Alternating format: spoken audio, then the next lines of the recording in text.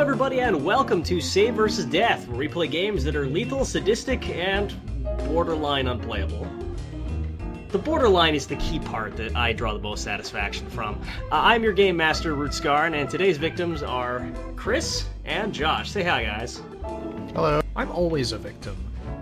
I feel like I'm getting, like, I don't know, the raw end of this deal. Everybody else gets to rotate out of these, but I have to be here for every single one. Yeah, well, it is your job. You are a professional victim. I mean, that may as well be just what's on your Patreon. Yes, that's true. Josh, I really should suffers. update that page.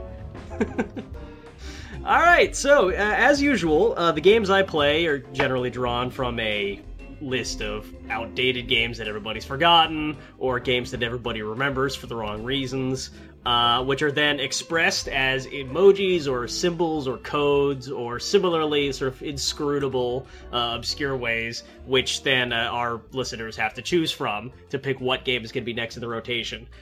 So the options they had to choose from this week were Rose, Radiation Symbol, and Hole. Which symbol would you guys hope they'd pick? Like a sinkhole? Just like the hole emoji on Discord. Oh. I probably went with the radiation symbol, knowing my audience. I just hope we avoided hole, because that sounds like a bad time. It does, doesn't it? You are fortunate. They chose radiation symbol, which means, actually, that... Oh, did you hear that? Did you hear that public domain chime noise that Josh added in post-production? Is it Wasteland? No, you guys got the fluke good game. Congratulations! Oh, dear God. One in about every 10 games, I add a good game to the rotation. Or like a game that's actually like just solid all around, that maybe like is a little lethal or a little dangerous or dirty or in some other ways appropriate for save versus death, but is otherwise like actually just fun to play. And this week, that's what you guys got. You guys got a modern, slick, well-polished game. It's actually very well known, and for the dice heads out there, it will need no introduction. The game is Apocalypse World. I feel like I've heard of this. You probably have. So the game Apocalypse World was designed in 2010 by D. Vincent Baker, a fairly prominent game developer. And it was a game where people play various archetypes called playbooks in a post-apocalyptic setting that's dangerous and dirty and constantly pushing them. And it's almost got kind of like a punk edge, where it's all about sort of like these cool, stylish, but also like serious and like up against the shit people who are just like together and are just too cool to die until the moment they aren't.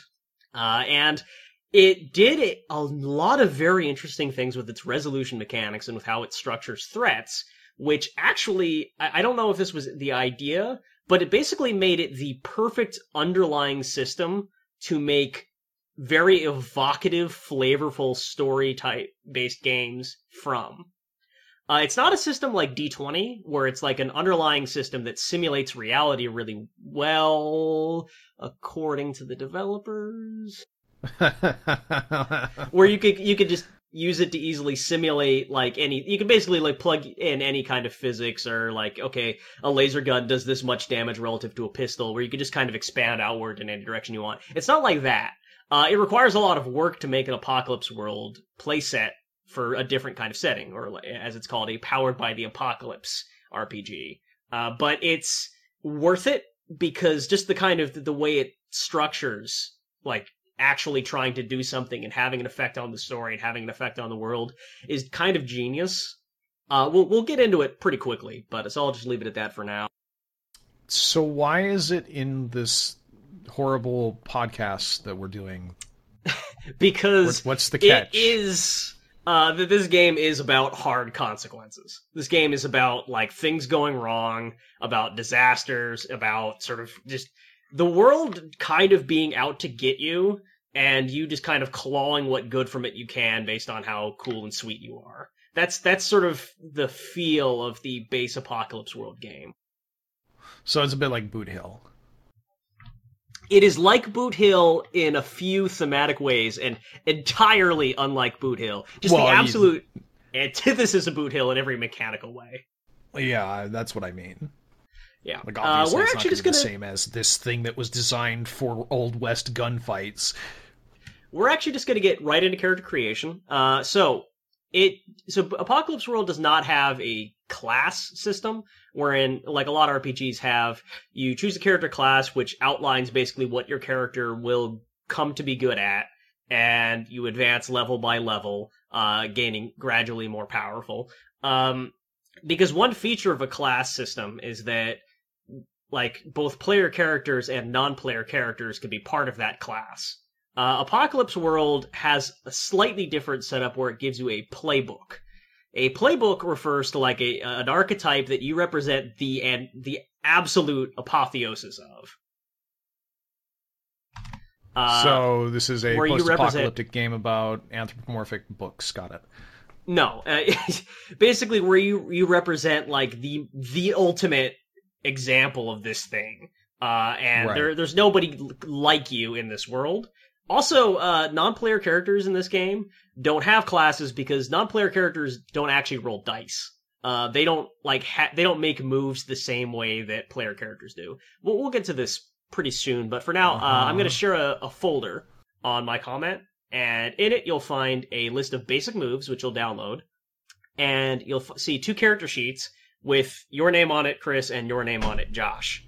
And I recommend opening those in like MS Paint or some Photoshop or some other editing software because you'll need to make some amendments to them. There are many awesome playbooks, but I have chosen one for each of you based on what I kind of personally would like to see you play. Let me know when you both have your character sheets up. All right, I'm all ready. Okay. I am good, I think. So, now that you got the sheets accessible, let's start with the basic moves sheet. I'm just going to breeze over this, and then we can consult it as the game unrolls, and I'll sort of help you know how to use this. So one thing that's interesting about Apocalypse World is that traditionally, role-playing games simulate discrete actions. In other words, Dungeons & Dragons has a roll you make when you're trying to sneak up on somebody, and a roll you make when you're trying to hit somebody with a sword, and a roll you make when you're trying to keep your concentration while casting a spell, and a roll you make when you're trying to jump across a cliff, and all of these are modified by stats and skills and things that attempt to simulate specifically how your character undergoes this action against a difficulty based very granularly on how hard whatever you're trying to do is. Apocalypse, and then like whatever the consequence of that is either firmly ensconced in the rules, where it's like very direct, i.e., you hit with your sword, therefore you roll damage, or it's sort of up to the GM's discretion, like, all right, you succeed on your diplomacy check, I guess this maybe happens. Apocalypse World is at once much more broad and much more specific, because how it works is like this.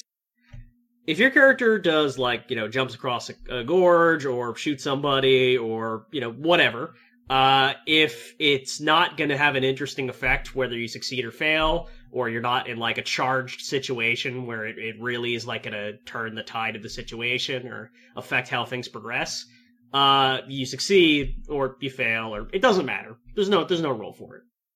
Whenever you want to, however, have like a charged mechanical effect on the game where failure is a real possibility, you make a move.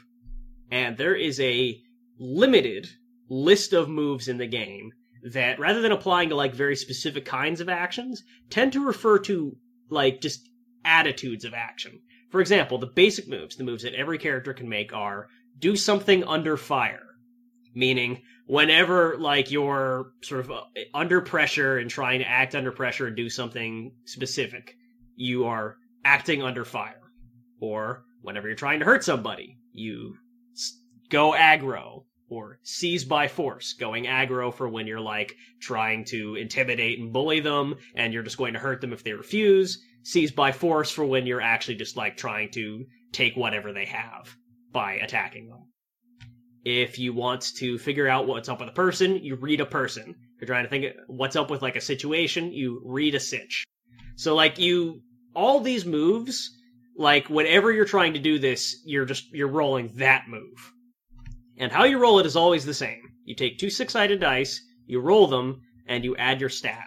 Whatever stat is relevant. Rather than like simulating specific characteristics of your body, like, oh, you're this strong or this tough, or, you have this much education, This game breaks it up into like what your character's attitudes are, as is appropriate for basically your actions being defined through the attitude of whatever you're trying to accomplish. So, for example, your character stats are cool for whenever you're trying to like do something calmly and like, whenever you're under pressure. Hard for whenever you're trying to take things and bully people. Hot for whenever you're trying to like be persuasive. Sharp for whenever you're trying to be perceptive. And weird for, well, something very specific. For being us, really. Basically, yes. But it's not the sort of thing where, like, oh, if you're trying to, like, learn Swedish dance, you just roll the stat that seems most appropriate to that. No, learning Swedish dance is not a move. Unless it really needs to be, in which case the GM can make it, like, a custom move. But no, if you only need to roll the dice when it affects the story in these specifically outlined ways. And when you roll these dice, you're going to get a result that is going to be a number. If that number is lower than 7, you miss. And I, the GM, or as it's actually called in Apocalypse World, the Master of Ceremonies, make my own move. I don't roll for my move. I just tell you something happens. Something like, you take damage, or the situation gets worse, or you lose an asset you had. I make a move that's appropriate to the situation. If you roll a 7 to 9, you get what's called a partial hit, which means that you generally, what happens is the move will have a list of good things that can happen, and you get to pick one of them, or maybe like a couple of them, and the rest just don't happen. If you get a 10 plus, the situation goes your way. You get to, like, usually you get, like, a better choices, or you get more choices of good things that happen as a result of you rolling well. This is something that's really not going to make sense until we start making moves in the game, but if you look at the basic moves sheet for a minute, you'll sort of get a sense of what kind of moves there are, and what kinds of results you can get by rolling.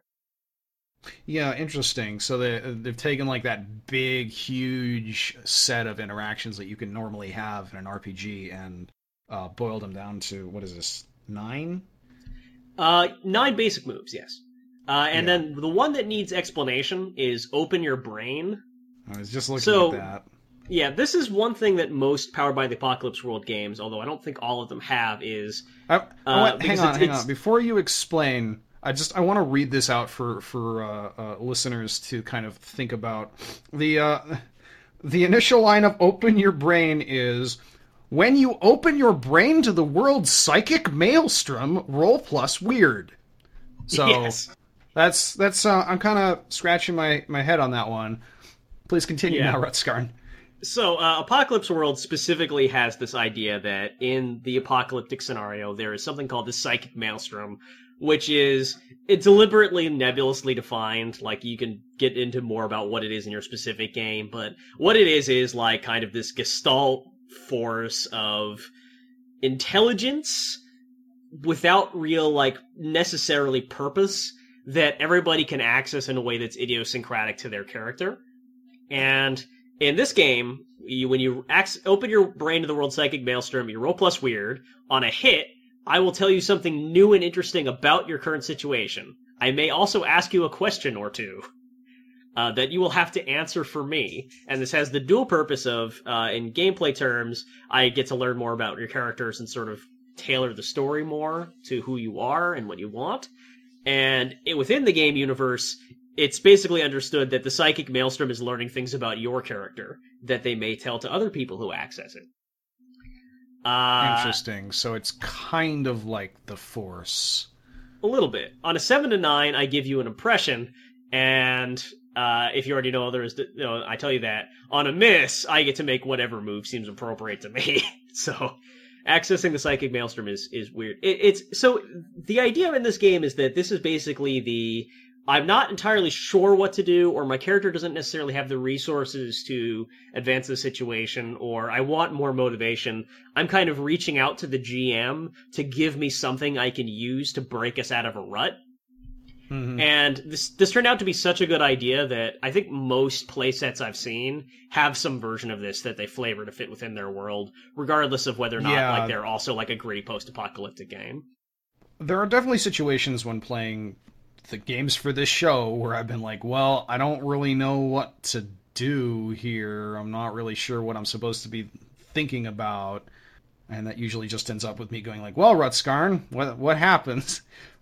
And that's also a problem of I'm generally like, don't have a lot of advance notice with the system we're going to be running. I'm trying to GM an improvised game for you guys across Ventrilo in a compressed time frame. But if we run into that problem again, this is probably how we're going to get out of it. So, that's the basic moves. Your character is going to have moves that are specific to your character as well. Moves that only you can make. And one of the major things that can happen when you advance your character is you can take new moves that will sort of expand how your character can interact with the world mechanically. And that's really exciting for me. I don't get excited anymore when I get like a new spell or a new feat in like Dungeons and Dragons, but I'm always excited to get a new move in a Powered by the Apocalypse game, because it's always like a new toy I can use to expand how I interact with the game world. Alright, you guys think you basically understand the premise of how moves work in a loose sense? Yeah. Okay, so we're now going to move straight to your character sheets, and we're going to create characters, which is I think kind of fun in Apocalypse World. So one thing about Apocalypse World, which is a subtlety of how it's structured that is often carried forward by Powered by the Apocalypse games, is it kind of understands that sometimes giving players like a blank check to just come up with anything is less interesting than giving them suggestions that they choose from. Which are not like necessarily like it specifically tells them exactly what happens, but it tells them what sort of thing happens, or what sort of thing they are, or sort of how they look like. So it never actually says that you have to choose these options, but the first thing you'll notice about your character sheet is that stuff like your name and your appearance, instead of just being blank fields, they have like lists of names and lists of like descriptive characteristics, and you actually just go through and circle the ones you like. But first, before we get into those, I guess I should actually introduce the characters sheets that I've given Chris and Josh to the listeners at home. So, Josh, would you like to announce the name of your playbook? I am the Hardholder. Do you want to read the paragraph, or should I? Yeah. No, I'll read it. There is no government, no society in Apocalypse World. When Hardholders ruled whole continents, when they waged war on the other side of the world instead of with the hold across the burn flat, when their armies numbered in the hundreds of thousands and they had fucking boats to hold their fucking airplanes on, that was the golden age of legend. Now anyone with a concrete compound and a gang of gun luggers can claim the title. What other authority is there? So I guess I'm the boss. Yeah, that's your character. You're the boss specifically of like a settlement or of like a resource. So that's your character's deal. And as you're creating your character, you're actually going to get to create details of the settlement where this game sort of takes place. Interesting. Chris, would you like to introduce your playbook? Sure. Mine is the Chopper, and it's got a little picture of a gruff-looking dude. Apocalypse World is all scarcity. Of course it is. There's not enough wholesome food, not enough untainted water, not enough security, not enough light, not enough electricity, not enough children, not enough hope. However, the Golden Age past did leave us two things. Enough gasoline, enough bullets. Come the end, I guess the fuckers didn't need them like they thought they would. So, Chopper, there you are. Enough for you. So you are... I like being a gruff dude. More than a gruff dude, you're the leader of gruff dudes. So while Josh is the leader of the settlement, you're the leader of a gang. And one of the major things you'll get to do in character creation is detail what your gang is like. So, first things first, choose... First things first, choose a name and circle from each list adjectives or whatnot to describe your characters. Let me know when you're done with that part, with name and look. Done. One of the titles that I have available here is Barbecue. Yeah. Look, you get mostly real names. I'm a biker dude, so mine are all biker nicknames. I don't have a real name. One of my options is Shithead for my name, so... Can I actually say that it's very crass? It's extremely crass, but I also kind of love the flavor of this game. Like how it's written. I also am a little bugged by the gender options being man, woman, ambiguous, or transgressing. Yeah, I'm not sure specifically what they mean by that, to be honest. From the way this game and a few others are structured, I think that genderqueer would be a better word, but I don't know if there just like wasn't a better thing that came to mind in 2010, or if they just that seems to me like probably what's going on here. I agree that's a really sort of I don't think that's a good word, but I don't know. Okay, I've got all that set out. Okay, Chris, introduce your character. Oh, okay. My name is Domino, and I am a dude who wears scrounge biker wear. Okay, what about your face, eyes, and body over to the right? I have a weathered face, weary eyes, and rangy body. Sounds good. Josh? Oh, there are eyes. I am Grandma Lynn. I'm a woman wearing luxe wear with an aristocratic face, commanding eyes, and a wiry body.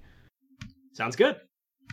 All right, the next thing you'll see is stats. So rather than roll or specially assign or point by stats or whatever, they just have like 4 stat ranges to choose from, which will fill out all 5 of your stats.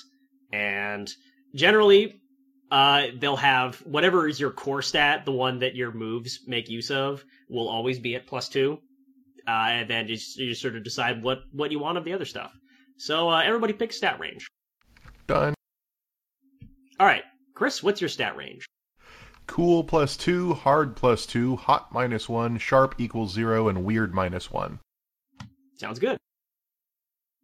And Josh, let me know when you go. And mine is cool +1, hard +2, hot +1, sharp +1, and weird -2. Sounds good. So neither of you are going to be good at looking into the psychic maelstrom, but fortunately you don't have to. All right. So, we're already making a pretty good clip of the way through here, honestly. So basic moves, you all get all of the basic moves. That'll be on both of your character sheet. Now we get to the specific moves you have. So, Josh? I'm a little... I have a question here on the character sheet. Go ahead. In the hardholder moves section, at the bottom, there's a note, if you have sex, see page 60. I don't think it'll be coming up in our time playing. Oh, right. No, I know what that is. But yes, so one thing about this game that kind of influences its thematic. So, like, you've noticed that, like, as I say, this game is pretty crass, and that goes down to all elements of its design. Every character has a special move that happens when they have sex, which gives them, generally, like, it provides a character some kind of benefit, or it, like, gives you some kind of insight into another character. And it kind of speaks to the game's visceral feeling, where it's like trying to get into this like kind of very lean primal element. But it's safe to say we're probably not going to go there this session, so I may just like yeah.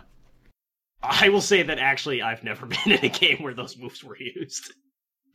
So we're gonna start with Josh here. So you're holding. Before we get into what your moves are, the first thing you got to do is customize your holding. So by default, your holding has 75 to 150 souls. For gigs, which is things that players can do to make money, if that's a thing that their character playset does, a mix of hunting, crude farming, and scavenging. So surplus, 1 barter, want, hungry. You're a makeshift compound of concrete, sheet metal, and rebar. Your gang gets +1 armor when fighting in its defense. An armory of scavenged and makeshift weapons. A gang of about 40 violent people. 3 harm, gang, medium, unruly, 1 armor. So you'll see this a lot after like something that has will be used in combat specifically, is it'll have like a lot of adjectives after it, like medium, unruly, 1 armor. Often these will have like a specific meaning, like 1 armor means that they basically reduce all harm they take by 1, unless that has the tag armor piercing. But often also these just tags are just like to give you flavor and to give you things to work with when you're sort of narrating them, and when the GMs come in with moves to use against them. Specifically, however, your surplus and barter. So if you have something that has surplus and barter, generally what that means is you're going to have a move where you're going to roll for them, often at the beginning of a session. And if you roll well, you get the surplus. In this case, you get 1 barter. If you roll poorly, the want comes into play. The want being, in this case, hungry. So if you roll poorly, your settlement is hungry and you need to figure out how to deal with that. Now, you see that you get to choose 4.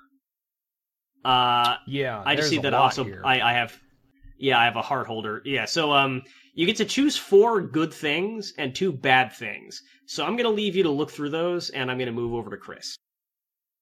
Hi. So you get a gang also. Well, actually, you get a bike. Let's start with your bike. Oh, man.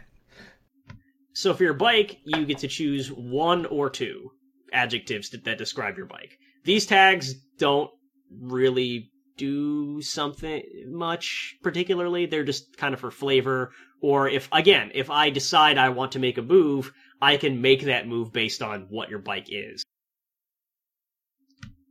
So pick out your strengths, your looks, and your weakness for your bike, and then I'll we'll go through that together. Okay, ready. Okay, read them off to me. For strengths, my bike is rugged and tight. For looks, my bike is vintage and muscular. And for weaknesses, it's skinny. I can't carry much on it. Sounds good. In addition to your bike, your personal fashion, worth 1 armor or 2 armor, your choice. So you've already sort of talked about like your armor and stuff. So you also choose 2 no-nonsense weapons from the list they provide. Let me know which ones you pick. Magnum and machete.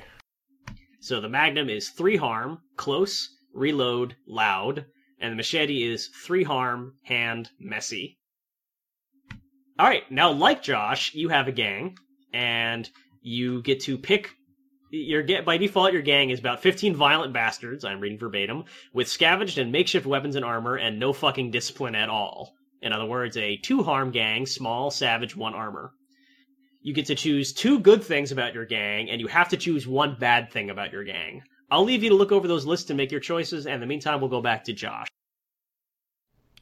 Yep, okay, so, my, 4 good things here are, for gigs, add protection tribute, surplus +1 barter, want plus obligation. For gigs, add a bustling, widely known market commons, surplus +1 barter, want plus idle. Which, what is that?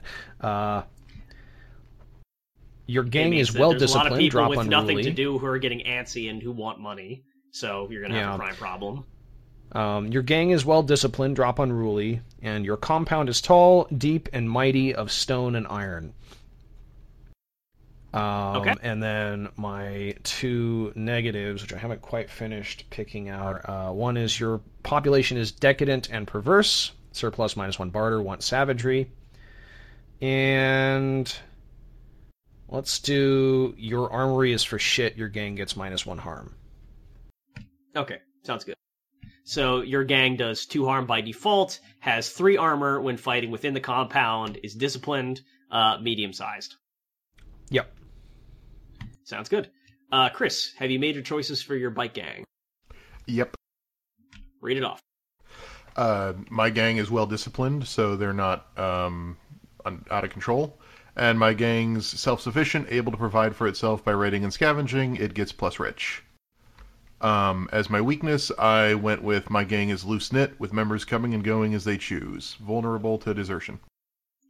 Sounds good. Alright, the last thing we gotta do is... So, in this game, there's something called history. There's actually a stat, technically. It's called a stat, which is your character's history with other people. And in the beginning of the game, you outline your relationships with some other characters. And we're probably not gonna mess with that, actually, because it's... The main focus of history is to, like, allow you to interfere with people's roles or help other people's roles. And it's just, they're like some other things, and it's just not going to come up in the short session.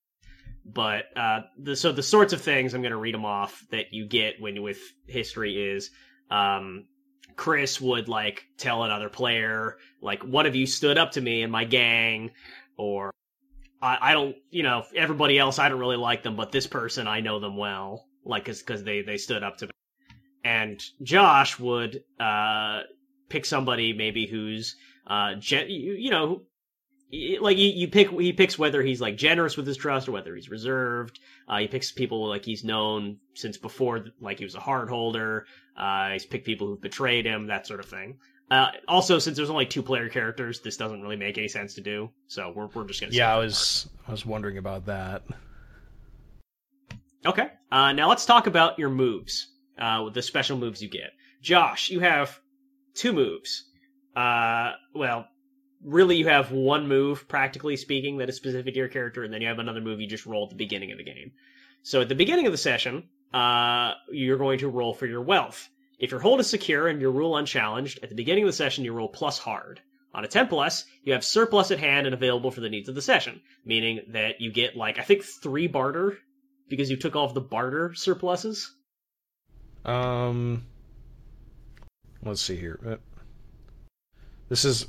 My sheet is extremely long, and it also has one page that's duplicated, yes. So... let's see here. Let's see, I got +1 barter, another +1 barter, yeah, +2 barter. Although, it's actually, one of my weaknesses is -1 barter, so +1 barter overall. Okay, so I think that's +2 barter total? Okay, yes, 2 barter, I guess. Yeah. So, yep, on a 10+, you have surplus at hand available for the needs of the session, so you get your 2 barter and any other surpluses you took. On a 7 to 9, you have surplus, but you choose one of your wants to activate, so that'll become a problem in this session. On a miss, which is a 6 or lower, all of your wants activate. So, that roll's going to be exciting. Your move is leadership. When your gang fights for you, roll plus hard. On a 10+, you hold 3, meaning that you can, like, activate up to 3 of them as the fight goes on. On a 7-9, hold 1, meaning that you can activate one of them as the fight goes on. Over the course of the fight, spend your hold 1 for 1 to make your gang make a hard advance, stand strong against a hard advance, make an organized retreat, show mercy to their defeated enemies, fight and die to the last. On a miss, your gang turns on you or tries to hand you over to your enemy. So nobody ever said being the hard holder was easy. You see what I mean about, like, if you're rolling the dice, shit's getting real? Yeah. That's where the save versus death comes in. So it feels like dice rolling in this one is going to be, like, not as common as in D&D. That's fair, yes. Often you maybe don't necessarily want to roll the dice that much, although we'll talk about how you level up in this game briefly. But, Chris, your moves are Pack Alpha. When you try to impose your will on your gang, you roll plus hard. On a 10+, you get all 3 of the following. On a 7 to 9, you get 1.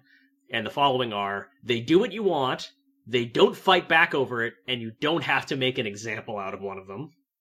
On a miss, someone in your gang makes a dedicated bid to replace you as Alpha. You think you understand? Yes. Okay. The other thing you get is fucking thieves. When you have your gang search their pockets and saddlebags for something, you roll plus hard. It has to be something that would plausibly fit in there. On a 10+, one of you happens to have the thing or close enough. On a 7 to 9, one of you happens to have something pretty close, unless what you're looking for is high tech, in which case, no dice. On a miss, one of you used to have just the thing, but it turns out that some asswipe stole it from you. Fair enough. Okay. Now, we are pretty much ready to go here, except we just need to... normally the first session of Apocalypse World, and most Powered by the Apocalypse games, is a day in the life of, where you basically go to the player characters one by one, and just, sort of start from what they're doing on a typical day in the scenario.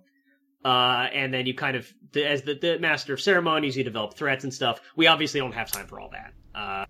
We're basically just going to have one big scene. So, what do you guys think, given your characters? Well, here. Tell you what, Josh, why don't we start by having you roll for your wealth? Alright, I don't have any dice handy. Yeah, just Brock Jones dice roller is probably good. Brock Jones Dice Roller, the unofficial, unlicensed dice roller of Save versus Death. They're not paying us, we swear. So, okay. They're not paying us. It's unclear if they're even making money. What kind of dice am I rolling here? You roll 2d6. Always 2d6. That's the only die roll that exists in this game. 2d6 plus your stat. 8. 8. That is a partial hit. Plus my stat is actually 10. Oh. Okay, there you go.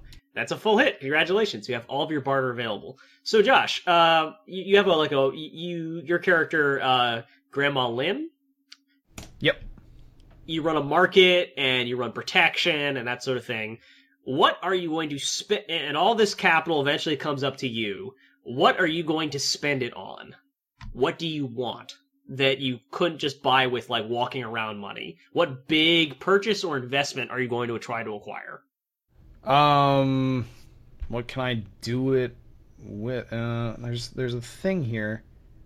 No, that's something else. The value of barter is pretty nebulous. It's basically just like, you decide whether or not an amount of barter is enough to buy something. So 2 barter is a lot of largesse. I have a thought. Go ahead. Okay. But I don't know if this will work with whatever scenario you've got going on in your head for what we're going to do here, but... I have no scenario. We are creating the scenario in real time. Hire Chris's gang to help us fight some nearby threatening settlement. You know what? Why does that have to be nearby threatening settlement?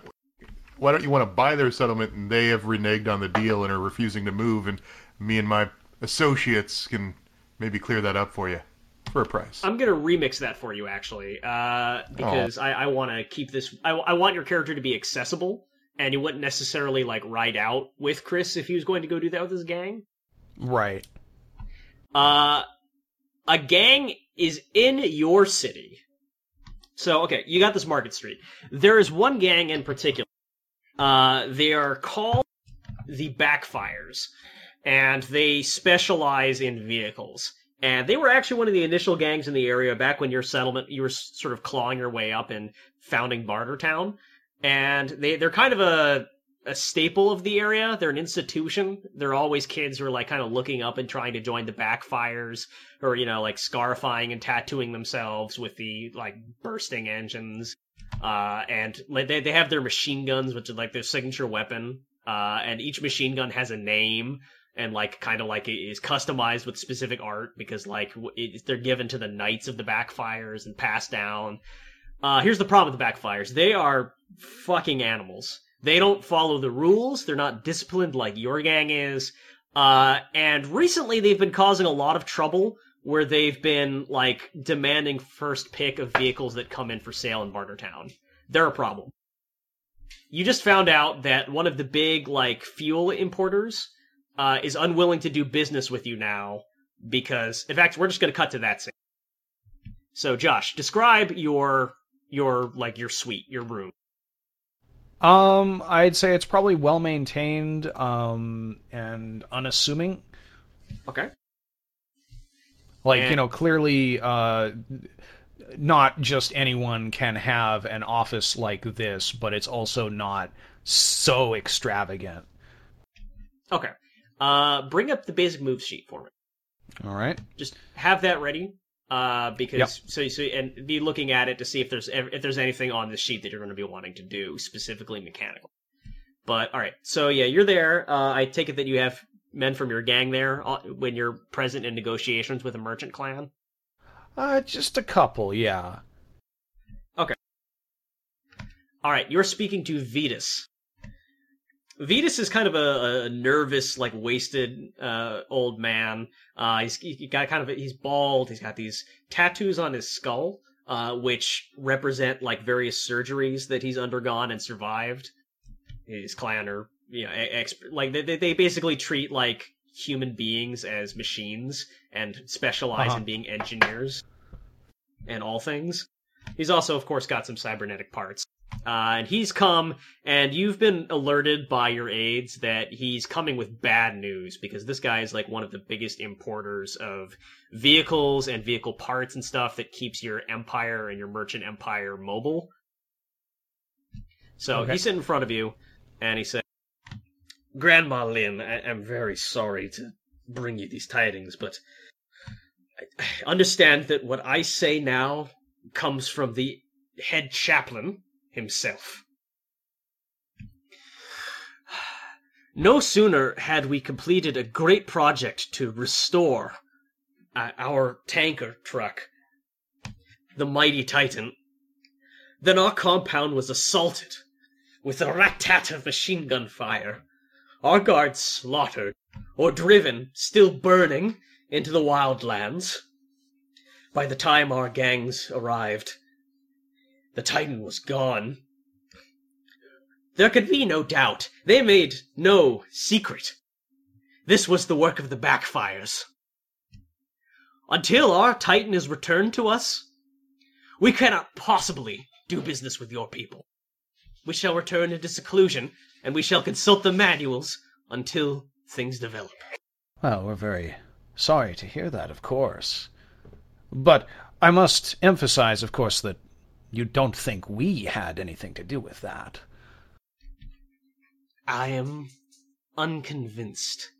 Your ambition is well recorded. I will only be assured that you were not involved when you deliver the Titan to us. Regardless of whether you were involved, this is your problem. We can continue to exist within our mountain. It was you who coaxed us out with promises of trade and lucre and outside parts.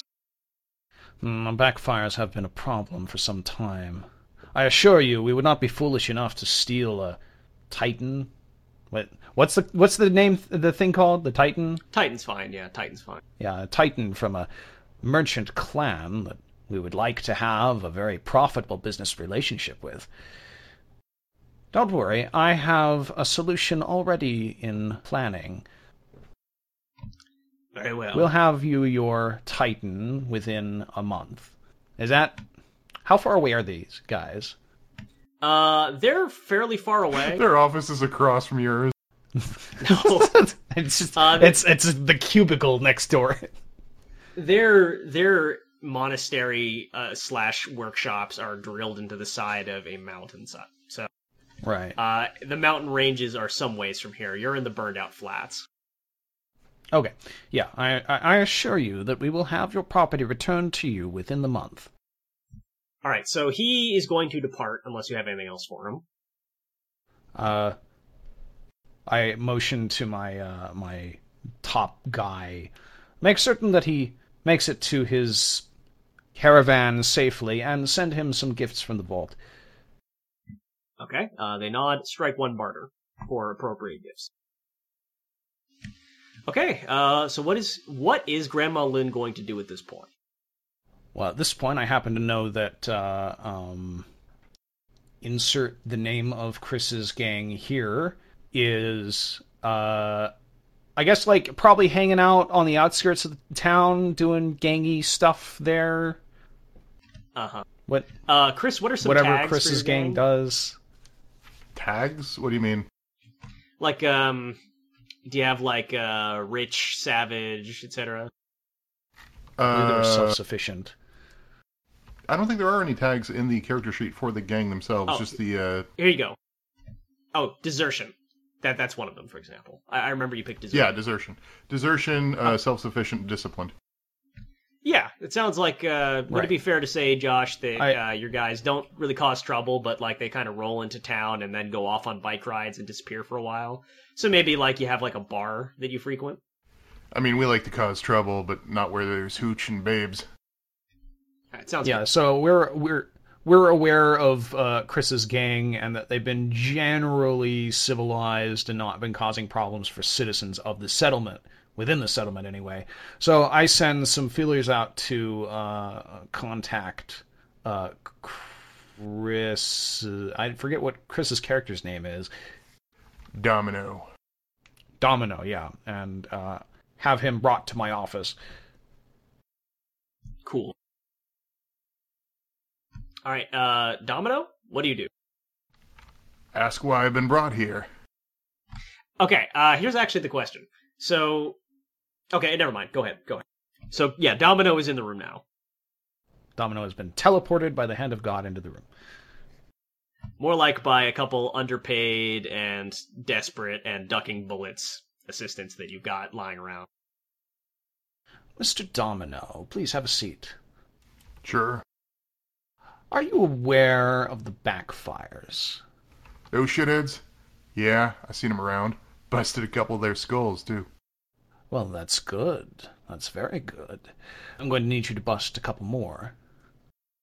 You see, the backfires have been causing too many problems for us to be allowed to continue in their current state. I want to hire you and your gang to go get rid of them. Look, I love busting the skulls of those dudes, but I have to have payment up front, and it has got to be worth the time. Of course, you understand that I cannot simply pay you entirely up front. I'll give you half up front and half after the job is finished. You'll also have the support of the local gangs, or of the local force. Do I have a? Is it just my gang or a police force or what? Yeah, it's your gang. Whatever you decide. You'll also, yeah, okay. You'll also have the support of some of my gang members. Okay, now it's where I want to interject at this point. There is a mechanic, seduce or manipulate, that you use to persuade somebody of something. And right. The interesting thing about this mechanic is it has, like a few others, it has different rules for when you're doing it against a player character or an NPC. So on an NPC, if you hit, they ask you to do something first, and they do, like, if you promise them, yeah, okay, I'll... So, like, they ask you for something, like, promise me this, and I'll do it. And if you promise them, they do it, but you don't necessarily have to keep your promise. On a 7 to 9, they need, like, some concrete assurance immediately. Like, no, you can't just promise, you need to, like, demonstrate. And then on a miss, they make a move. For player characters, all right, it's different. There's two choices when you roll for player characters. If they do it, they mark experience, so they get closer to leveling up. Or if they refuse, it's acting under fire, meaning that, like, if they refuse to follow your instruction, they roll the do something under fire move, and may have, like, bad things happen to them, or may, like, not be able to refuse entirely. And if on a full hit, both of those things are true at once. Like, they get the carrot and the stick. On a 7 to 9, you pick whether they have the carrot or the stick up against them.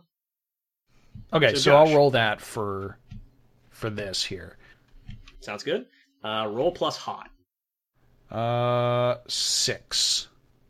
That's a miss. Now, in this case, Chris gets to decide how he responds to that, but I'm going to make a move, which is... Chris, so you've got a lieutenant, which is Thorndog, and he's going to lean in, he's going to whisper in your ear, he's going to say, yeah, right, and be Grandma Lynn's good little boy, huh? I can't believe she thinks you're actually going to do that. I'm not going to do that. How about this? Normally a person offers to pay me half the payment now and half the payment later. They welch on the deal. I put some lead in their gut. But around here, you're too important, and frankly, my boys like the booze here. So how about this? We do half pay, but you come along as collateral. Half pay now than later, rather than... You know what I mean. Right. An interesting proposal. Of course, if I'm coming with you, I won't simply be window dressing. I'll lead my gang and come along for the ride. The entire gang? Keeping up with a bunch of bikers in the flats? I doubt it. No, just like 5 or 10 people. That sounds better. Do you have anything that could keep up with us? Isn't it in town? Yeah, you can easily Oh, so they have a compound in town, and then they have people who are out of town at various points patrolling. Okay, so we're going after the patrols? Yeah. I mean, how did they sneak the Titan into town and then leave it in town? They where probably no one don't have it in town. Josh would definitely know if they brought true. a tanker into town unless they had like some kind of special measure. So they probably do have some kind of hideout somewhere. That's what I was assuming. Okay, yeah.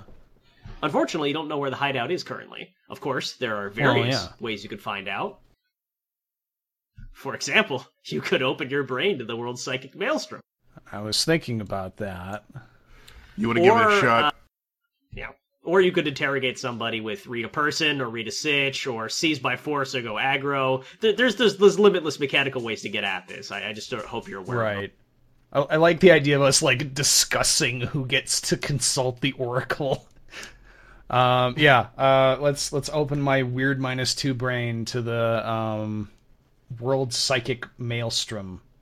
I'm looking forward to you spazzing out at your desk while I'm sitting here, and then you're going to fail the roll, and I'm going to go out and just beat the crap out of the closest backfire I can find to get the truth.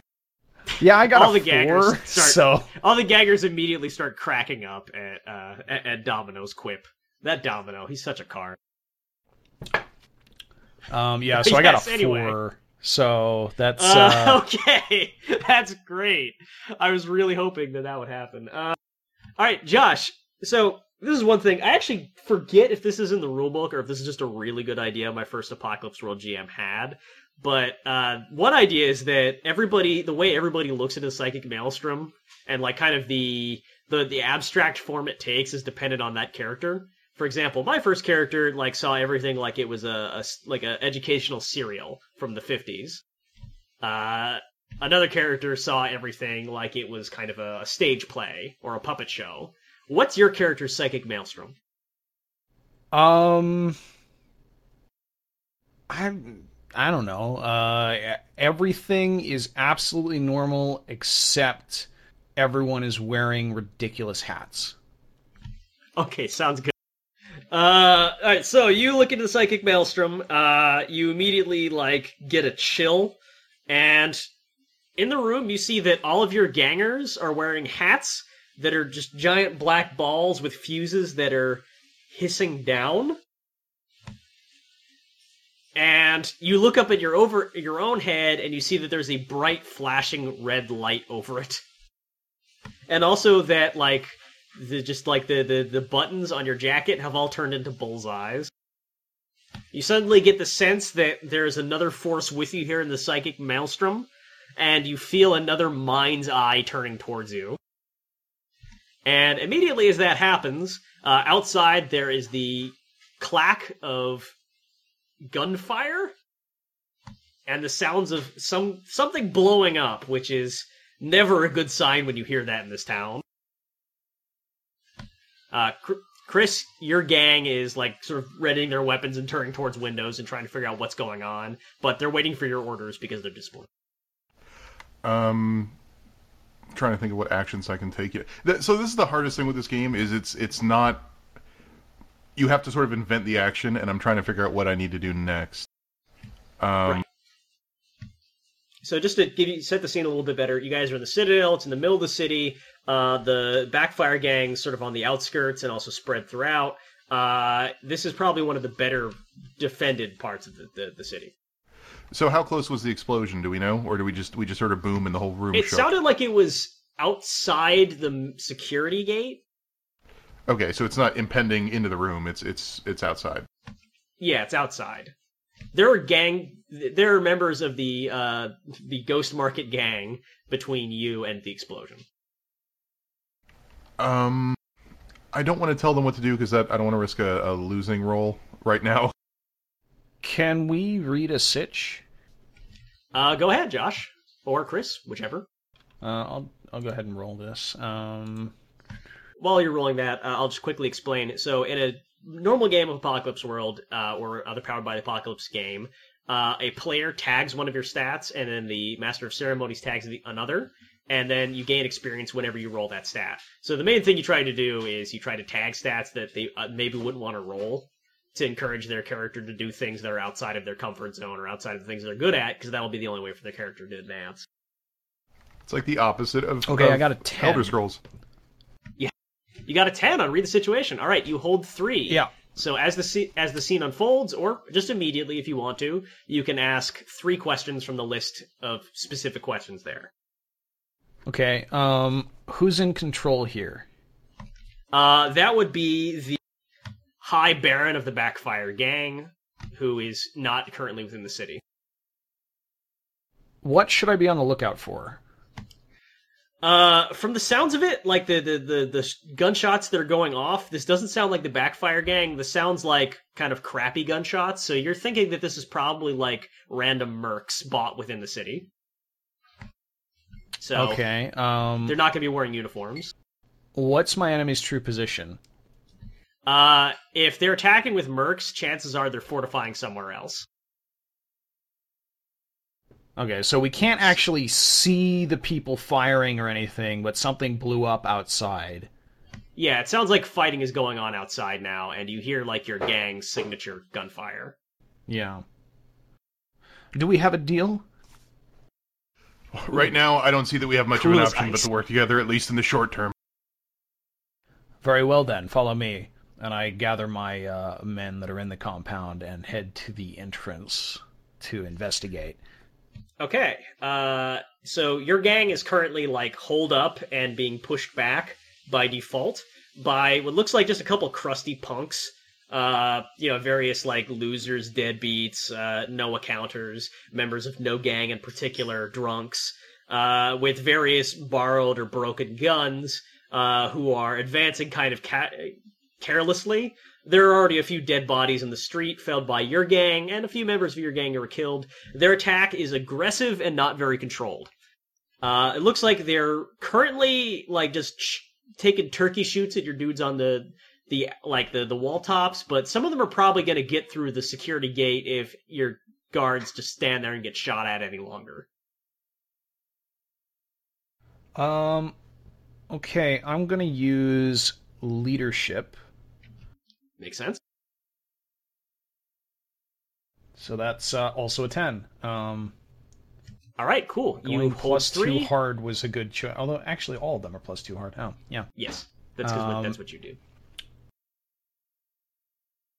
Okay, so really quickly go over the situation again. My guys are holed up and they're getting attacked by basically some random punks. Yes. Okay. I want them to stand strong against a hard advance. Sounds good. Right now the situation then is stable. There's like the punks are shooting, but you're not losing any more guys. You're coordinating your men like to actually fire in like logical patterns, machine guns to talk properly. So you see that now like the mercenary forces are kind of they're gathering together. Chris, Slant, one of your dudes, so-called because like his jaw is kind of hanging off. It's a prosthetic. Looks at you and says, "So, what are we gonna do here? Just let his gang take care of it?" What? I can never understand you with that damn thing on. Trying to think of what to do. Like, so stepping back from the role playing itself, I'm torn because like I feel like there are things my character would do, but then I feel like the rule set really isn't about role playing so much as it is about sculpting a narrative, and I feel like those two forces are kind of in conflict. Because, like, as a character, Domino hasn't really committed to doing anything yet. Ostensibly, we're in their settlement, and it's their police force / guard / gang that is currently in the skirmish. It's their problem. Domino and me and my gang don't have any real emotional investment here, other than the fact that we said we would help with something that is at best maybe tertiarily related to the current skirmish outside the gate.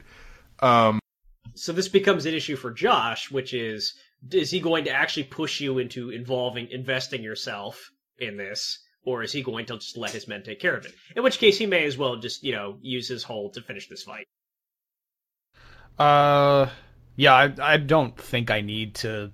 It would not look good to be relying on other gangs to do all this stuff, so I'll take care of this myself, if Domino just wants to stay back. Domino just wants to get wasted. But it costs I assume money. You're about to pick, they make a hard advance? Yeah, I was wondering if, like, I can also do seize by force, or if, like, the leadership stuff is, like, taking care of the... I mean, I guess make a hard advance is just seize by force, but, like, I already did the roll for it. So, yeah, let's make a hard advance. Okay, you know what? We're a little pressed for time. Actually, how are we on time? Because I know we spent a lot of time sort of messing around. I don't know. I kind of lost track of it. Let's just take this to its logical conclusion here, and then. Okay. So I'm just gonna breeze through this. Your men deal with the mercenaries. Some of them are dead, some of them are wounded. You see a lot of people hanging around, like, kind of in shock, and you see a lot of merchants are packing up their carts and gassing up their vehicles. It's clear that a wave of tension is passing through your city now. Not that, I mean, you managed to rebuff it, so nobody's, like, super panicking, but people are kind of sensing that a fight is about to happen, and they might not want to be around here when your leadership is really questioned. Yeah, okay, so I use my last thing here to show mercy to defeated enemies so that I can interrogate them, which I guess is a seduce or manipulate roll. Not necessarily. So, one of the things for Go Aggro is tell you what you want to know, or give you something they think you want. Oh, okay. So you might do that, or you might have Chris do it, since, you paid for his services. Well, if this is an unrelated thing, I don't necessarily need... I mean, unless Chris wants to be involved a little more. You are aware at this point from your read a sitch that this is related. Okay. But you're right, actually. You could also use read a person, or you could use seduce manipulate. There are various choices. Just that from your character sheets, go aggro is probably the one that's the most mechanical. Yeah, no, go aggro. I'm gonna go aggro on let's say we managed to capture one before he could make off, and just like in the street, and I just get in his face and go like, "Who the hell hired you to do this?" All right, make your roll. Who are you working for? And I got 7. Partial hit, always interesting. So, on Go Aggro, on a 7 to 9, they can choose one. So, okay, so how Go Aggro works is actually kind of interesting. On a full hit, they either give you do exactly what you want them to do, and you get to choose what that is, or you hurt them, like you deal your harm to them. Those are the only two things that can happen when you go aggro. They can't refuse, and then you decide not to hurt them. It's either they go along with it, or you hurt them. On a 7 to 9, they instead get to choose one of these. Get the hell out of your way, barricade themselves securely in, give you something they think you want, back off calmly, hands where they can see, or tell you what you want to know or what you want to hear. Under the circumstances, I'm just going to choose tell you what you want to know or what you want to hear. So this little pipsqueak is going to babble, and the babbling is going to gradually form a narrative, and the thrust of the narrative is that he was paid by Knight Sampson of the Backfire Gang to come here at this time and just start shooting and causing chaos, while they moved something big on the outskirts by their base. That's gotta be the tanker. All right, Domino, this is what we're paying you for. Let's get going. Fair enough. All right, within the narrative, Chris, are your men going to go on foot, or are they going to go on their bikes to the edge of the city? In which case, they'll be riding through the city itself. If you go on your bikes, you may be able to get there and like catch them off guard, or you'll be like moving fast. You'll get there before the rest of the gang and sort of show up. But it may also be difficult for you to get there. You'll have to roll to do something under fire to not like run over people. I was under the impression that all of our bikes were outside the settlement anyway. I didn't know how big the streets were. So I was just assuming we were walking around and all of our bikes were parked. I guess parking your bike outside in a post-apocalypse where people could just steal them is a bad idea too. So, unless they just have like explosive devices that you install on them, unless the right key is used to activate them. Yeah, there we go. Anyway, I had assumed they were outside. I don't know if we want to go with that or not. Okay, well that sounds good. You're moving on foot. I take it you're going with your gang? Yeah, we're all moving as quickly as we can. Okay. Where are we going? I was assuming we would go towards the bike so we could get and go chase down the tanker. Is the tanker not in the city? Well, if they're moving the tanker into town, then we should probably go for their compound in town. I guess I'm just still confused because never mind. Ignore me. Alright. So is your destination to the outskirts where they're going to be moving something, or towards the Backfire Gang's hideout? Or not hideout. Oh, right, they're out of the club. outskirts. Okay, I say we go get the bikes and go to the outskirts. That's what I was thinking. I thought we were going to the outskirts, which to me was outside the giant metal steel walls of the settlement. So I was going to leave the capital, go outside the nice fancy walls, get on our bikes, and go to the outskirts was my plan. All right, sounds good. All right, so you get on your bikes. You're riding the outskirts. Josh, you're following along, I assume, with your gang in like a jeep, maybe? Yeah. Okay. Chris, as your bikes are approaching the horizon, you see that the Backfire Gang is wheeling up in an armored vehicle. Behind it are a dozen choppers. You hear them whooping and crying, and the armored vehicle's Gatling gun swivels and begins to open fire. If you're going to continue advancing, you're going to be doing something under fire. Quite literally. Fair enough. I do not intend to not continue advancing, because beating the crap out of these shitheads is what I do. So, I continue to advance under fire. Trying to figure out the rolls for that. 1 second.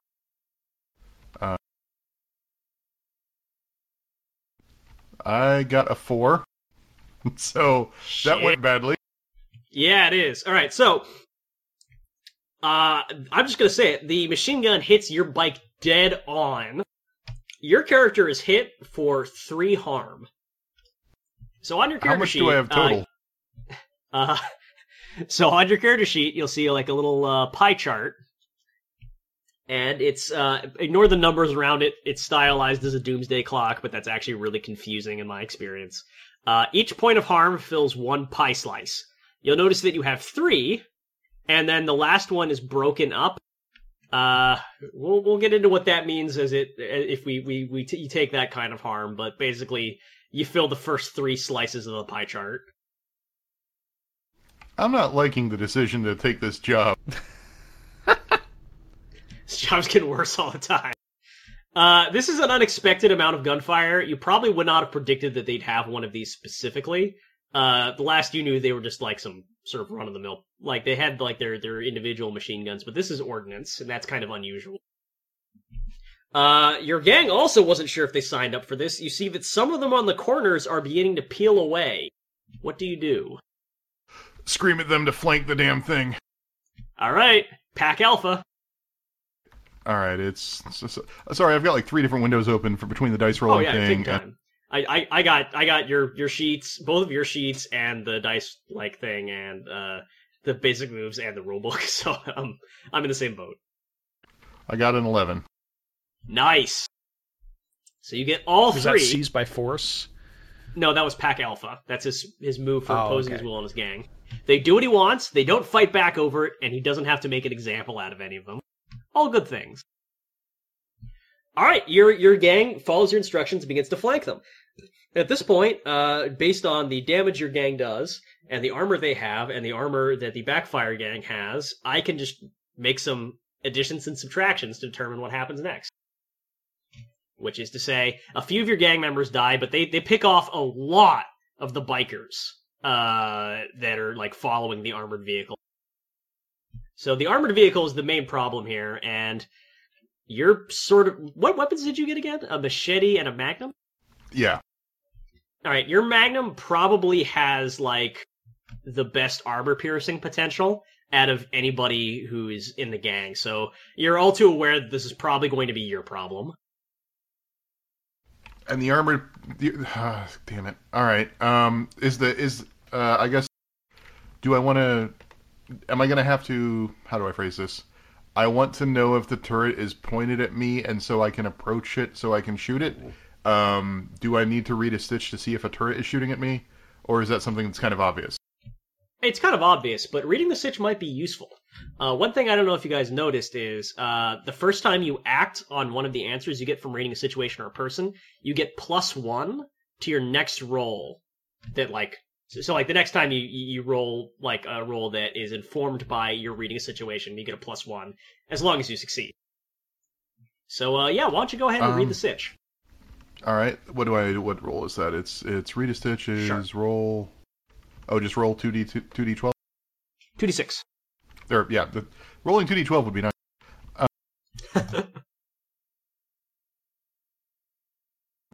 8. 8. You get one question from the basic moves list.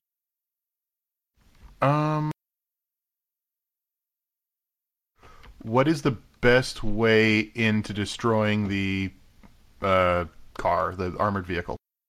What is the best way? If you can get up alongside it, you can easily take care of it. If you jump into it, the guy inside has no weapon, is basically defenseless. So it's just a matter of pulling off that stunt. Wait, so it's an armored vehicle, but has an open door where I just need to get in through the window or whatever? There's a hatch. Basically, there's a hatch on top. Damn. Is the turret firing at me? Would it be feasible for me to pull up alongside it, or is that also happening under fire? Sure. Yeah, absolutely. Unless you fail your roll, in which case it might turn and shoot you. Okay, so I'll pull up beside it and. So yeah. So would it be a seize by force?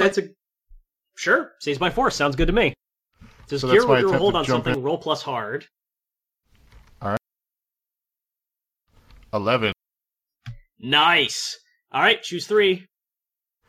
I definitely take hold of the vehicle with the turret. I suffer little harm because God knows I'm already hurting, and I impress my enemies.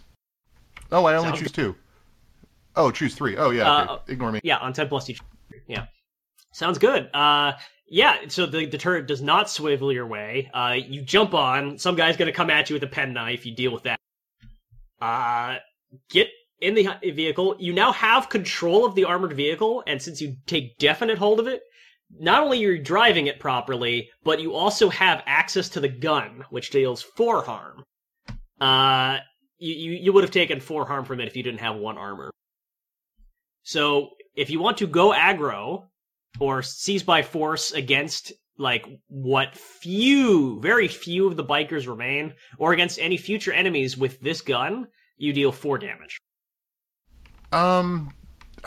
Would going aggro against the remaining bikers reduce their numbers to the point where all we have to do then is get our tanker back? Seize by force? You know what? Actually, I'm just going to give you this since you impressed, dismayed, and frightened the enemy. The remainder of the... at this point, all of the backfire gangers around the armored vehicle are going to start fleeing. So it's just a matter of whether you want to actually, make sure they stop fleeing, which would be seize by force, or go aggro, depending on how you phrased it. Is the tanker being driven or, towed by the armored vehicle, or...? Nope, the tanker is not currently visible. Oh, okay. Oh, we just happened into a war party. You guys never heard tanker, you only heard something big. Right. Rutskarn tricked us. Makes me wonder what the plan was if they were going to take a fucking armored personnel carrier into town. Okay, to set the scene, Chris, you're behind the wheel of your brand spanking new armored vehicle. Your men are whooping and hollering, at least those that are still alive. Backfire gangers are turning towards the mountains and gunning it on their throttles. Josh, riding behind, your gang and the Jeep seem duly impressed. What are you guys up to? Is the person that was in the armored vehicle still there? Did Chris kill him? Did he get out and flee? You know what? Up to Chris. Oh, no, he's dead. God damn it. Given that everyone is fleeing and this isn't the thing we're searching for, I'm going to take this as part of my payment, and I'm going to pull over to the side of the road and stop and wait for Josh to approach so that we can figure out our next move in finding the tanker, because this ain't the tanker. Yeah, that was impressive, Domino, but this is not the tanker. You know, I would be nicer to a guy that just took 3 bullets for your stupid frickin' tanker. Oh yeah, I forgot. Domino just got fucking fucked up. Pretty fucked up. Well, it seems as if you've gotten yourself a new ride. Damn straight. Where to? You want to go rough some of these guys up? What kind of information do we have about the... I don't want to take the APC into town, because I don't want an APC inside my town. Right. I don't want my APC surrounded by your guards, so... it occurs to you, and again, in a full-length session, I'd probably be a little more circumspect about this and dropping hints and stuff, but I'm just going to give it to you. It occurs to you that, like, you're not really supposed to bring APCs into town for obvious reasons, and if they were going to bring one into town, they might want to make sure that the guards were looking the other way while they brought it in through, like, the side gates, the mazes of shanties that their base is built around. Yeah. And if they were going to bring an APC into town through that entrance, then they probably could have brought the tanker in through the same one. Let's head to their compound. Need a lift? You're not taking this into my town. Oh. and then Domino begins the slow 3-mile walk back to his bike, which he dropped when he jumped off the bike. You can take the thing and drive it to the edge of town and leave it outside the walls. Fair enough. All right. All the cool babes and dude babes come out of the clubhouse to check out your new APC as you disembark. I'm going to be dining out on this story for, well, maybe as long as I have left, frankly, given that I'm bleeding pretty profusely. Is there, like, do we need to do something about that? Do we have question. Doctors? For the sake of posterity, I'm going to briefly explain how harm works in this game. And the answer is there are doctors that are player characters. One of the playbooks is the Angel, and that is really who you're going to look to if you're hurt most of the time. Otherwise, Care is going to be second best.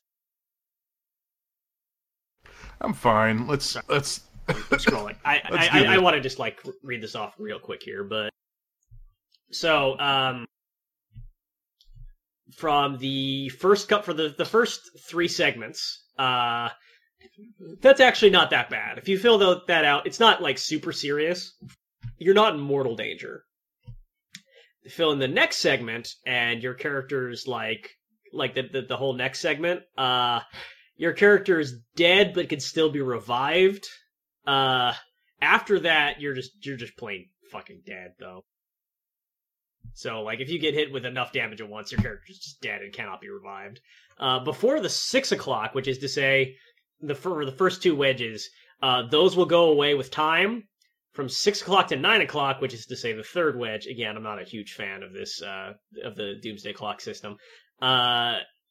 Harm will get worse by itself, but if it's stabilized, which you can stabilize it now, it'll be fine. Okay, we You should probably stabilize it now. Yes. Okay, so let's advance towards the compound through the side entrance. Oh, so just to clarify to Chris, actually, if you take more damage at this point, you will die. Although you can be revived. Unless you go past, unless you take 4 damage at once, in which case you're just going to outright die. Fair enough. However, when you take damage in those squares, you can take a debility instead, which is a permanent reduction of one of your stats by 1, except weird. And that'll make it so that you don't take the damage, or that your damage stops at 9. So you got options. Okay, well, so Josh, you say you're heading to the compound? Oh, go ahead. Yeah, we're going to the compound. And Chris, yes, you're stabilized. Yep. Okay. All right. When you get to the compound, you find the place mostly deserted. From eyewitness reports that are given to you unbidden by various lurkers and skulkers and merchants, it sounds like the Backfire gang immediately started heading for the hills after they saw how things went down beyond the wall. It's likely that their presence in the city is dispersed for now. Again, just because we're trying to get to a conclusion here. An informant is going to come forward and offer to tell you where their secret hideout is in exchange for 1 barter. Am I not already using 1 barter on Chris, and I already used the other barter? Half a barter right now, technically. So you would be going into debt if you gave him that barter. If you gave them the barter. It's really your call what you do now. We could aggro him. I could aggro him. I'm really persuasive. Well, be my guest then. All right, I'm gonna go aggro on him and try to get my my information. Yeah. All right. I rolled a 10. Sweet. Bring that up now.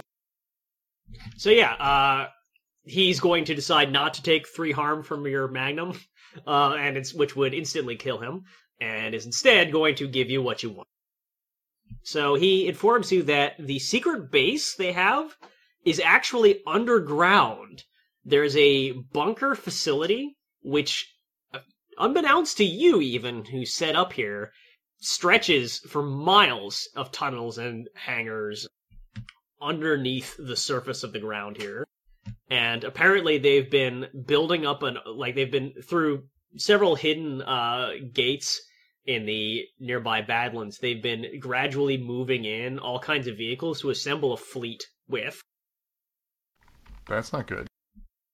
Well, I guess it's a good thing they got our attention before now. Okay, can we advance into the dungeon? Sure. And I'm just going to ask, how are you going to handle this? You're just going to go in guns blazing? You going to sneak in? You going to try to negotiate? Well, what's your intention here? I think we're past the point of negotiation. Let's full-on invasion. Let's try to sneak in and get a lay of what's going on and what we're up against. Okay. Again, in a normal session, all this would be thoroughly role-played, but we can just boil it down to a few dice rolls. Josh, would you like to attack with your gang? Would you like to have Chris attack with his gang? How is that going to work out? I think we should both attack. All right. Simultaneous. You know what, Josh? Since you're commanding this attack, correct? Right. Why don't you roll under fire to get people in quietly? Okay. That's plus cool. All right, so I got 12. Horosho. All right. You managed to coordinate things so that everybody gets in sneaky beaky like. You see that, like, in the long dark tunnels, there's the occasional flood set up. You pass by, your men take out sentries quietly. The gang walks up behind, and you come across the motor pool, and you basically have them completely surrounded, flanking them from a raised position. Okay. Have them enfilade. Yeah. And that includes you and your gang, Chris. I want to roll leadership. Go for it. Let's see. That's on 11. Cool. And we're going to make a hard advance. Sounds good. Your men begin firing. They deal damage to the other gang. A lot of them start trying to flee along side tunnels or sort of dig in into cover. Chris, that's when your men come in. How are you going to handle it? My men are going to hold their ground because that's what I told them to damn well do. Yep. So they're going to be okay doing that. At this point, if you want to just like hold your ground and not risk your men, you're acting under fire. If you want to go in and kill the motherfuckers, you're rolling take by force and essentially using your gang as a weapon. Again, this is where it's weird to interpret what the rules are. What I want to do is have me physically hunker down and yell commands at my crew because I'm hurt and don't want to die, and I find my crew expendable. So, is that still a... you know what? Actually, come to think of it, you probably don't need to roll then. Although if you're gonna hunker, no, if you're hunkering down, yeah, you are going to need to, like, kick them in the ass here. Otherwise, they're gonna be like, what the fuck? How come Domino gets to sit up there while we go in and get ourselves shot? Okay, so no, that you are gonna have to roll Pack Alpha. That's what I thought. All right. 11. All right, yep, they do it. All right, and I'm just going to say, yeah, between your coordinated efforts, you eliminate all of the backfire gangers within this hangar, which may as well be all of the backfire gangers in the world for the effect it's going to have. So, now you've secured a hangar, which contains vehicles and weapons amounting to 3 barter. since your men are disciplined, Chris, they're not going to take anything unless you tell them to. Do you tell them to? I'm going to... Sorry, I think I closed the thing. Read the stitch. All right, go ahead. All right. Damn, I got a 9. That's pretty good. That's a partial hit. So you get to choose a question. What should I be on the lookout for if I wanted to take some stuff? Well, the stuff that's going to be useful to you and maybe probably go unnoticed is actually going to be they have experimental fuel cells that the military was developing. So you spot that some of them, like the cars, like their gas caps basically have this like nuclear battery stuck on them. This is gonna seriously help with your overhead, and they're small and easy to hide, so you could easily just tell your gang to start picking them up. And this is gonna significantly like enhance your gang's reach, and also like give you some barter currency if you need in the future. All right, yeah, I'm gonna tell them to take at least one of them.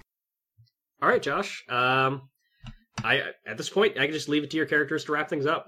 How does the story end? Yeah, I mean, I'm not particularly concerned with them taking small pieces of stuff. I assume the tanker is present.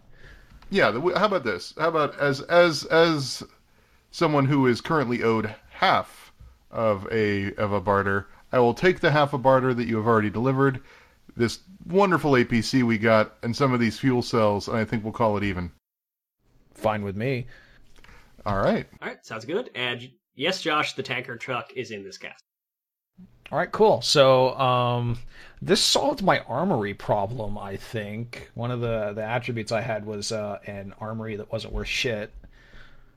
Yes, except then it'll probably also, if this was going to be a campaign, doubtless all of this new shit you get was going to cause problems, where some of it wasn't going to work, or some of it would be like malfunctioning, or some of your men would break off into splinter cells and like try to use it as like an insurgents and run a coup against you. But fortunately, we don't need to complicate things. We could just have a happy ending right now. That was Apocalypse World. That was interesting. It's definitely different from like doing normal D&D, where you kind of have like a really clear idea of like what you can do in a given situation. I really like what it's trying to do in that it kind of turns you into the superhero of your own Robert Rodriguez post-apocalypse movie. And I like how much it tries to free up the mechanics to really let the DM and the player characters really try to invent their own solutions to problems that don't involve, well, that's a cool solution, but do the numbers work? And here it's a little bit less hard and fast about that. Yeah, actually, one of the... sorry, I'm just going to briefly interrupt you to expound on this before I forget, but one of the things about this game is that it's actually surprisingly player empowering, because a lot of the times you'll come up with a solution and the GM will say, no, you can't do that, because I don't think it would work. In this case, though, the rules generally say, no, fuck you, it works. Yeah, no, I really do kind of like the rule set and the abilities... The ability it sets up in terms of trying to come up with a compromise between the text of the game itself and the systems of the game and the DM and the players, all to create an interesting story. And I think that works really, really well. I dig it. Yep. For those of you who are interested in more Powered by the Apocalypse games, probably they just released a new edition in 2016, and probably my favorite derived playset, which, by the way, it is actually free to make a Powered by the Apocalypse game. You don't even need to arrange for the license. You could just put Powered by the Apocalypse on your playset. It is completely open. It's essentially a gift to tabletop gaming. I love it. But my favorite adaptation of Powered by the Apocalypse is probably The Sword, the Crown, and the Unspeakable Power, which recently released its final version through Kickstarter, which I've been playing in beta form for many years now. It is essentially the Game of Thrones iteration of this rule set, and it works really well at balancing characters who are rulers, characters who are like sort of sorcerers and powers behind the throne, and characters who are get shit done types. I would be interested in doing a little Crusader King style campaign with those rule sets, actually. That could be really funny. Maybe we can arrange that as a non-save versus death sometime. Or maybe it'll come up in the save versus death lottery, who knows. Anyway, that's been Save versus Death with a rare non-shitty game. Tune in next time. Chris, you need to say goodbye, everybody. Goodbye, everybody.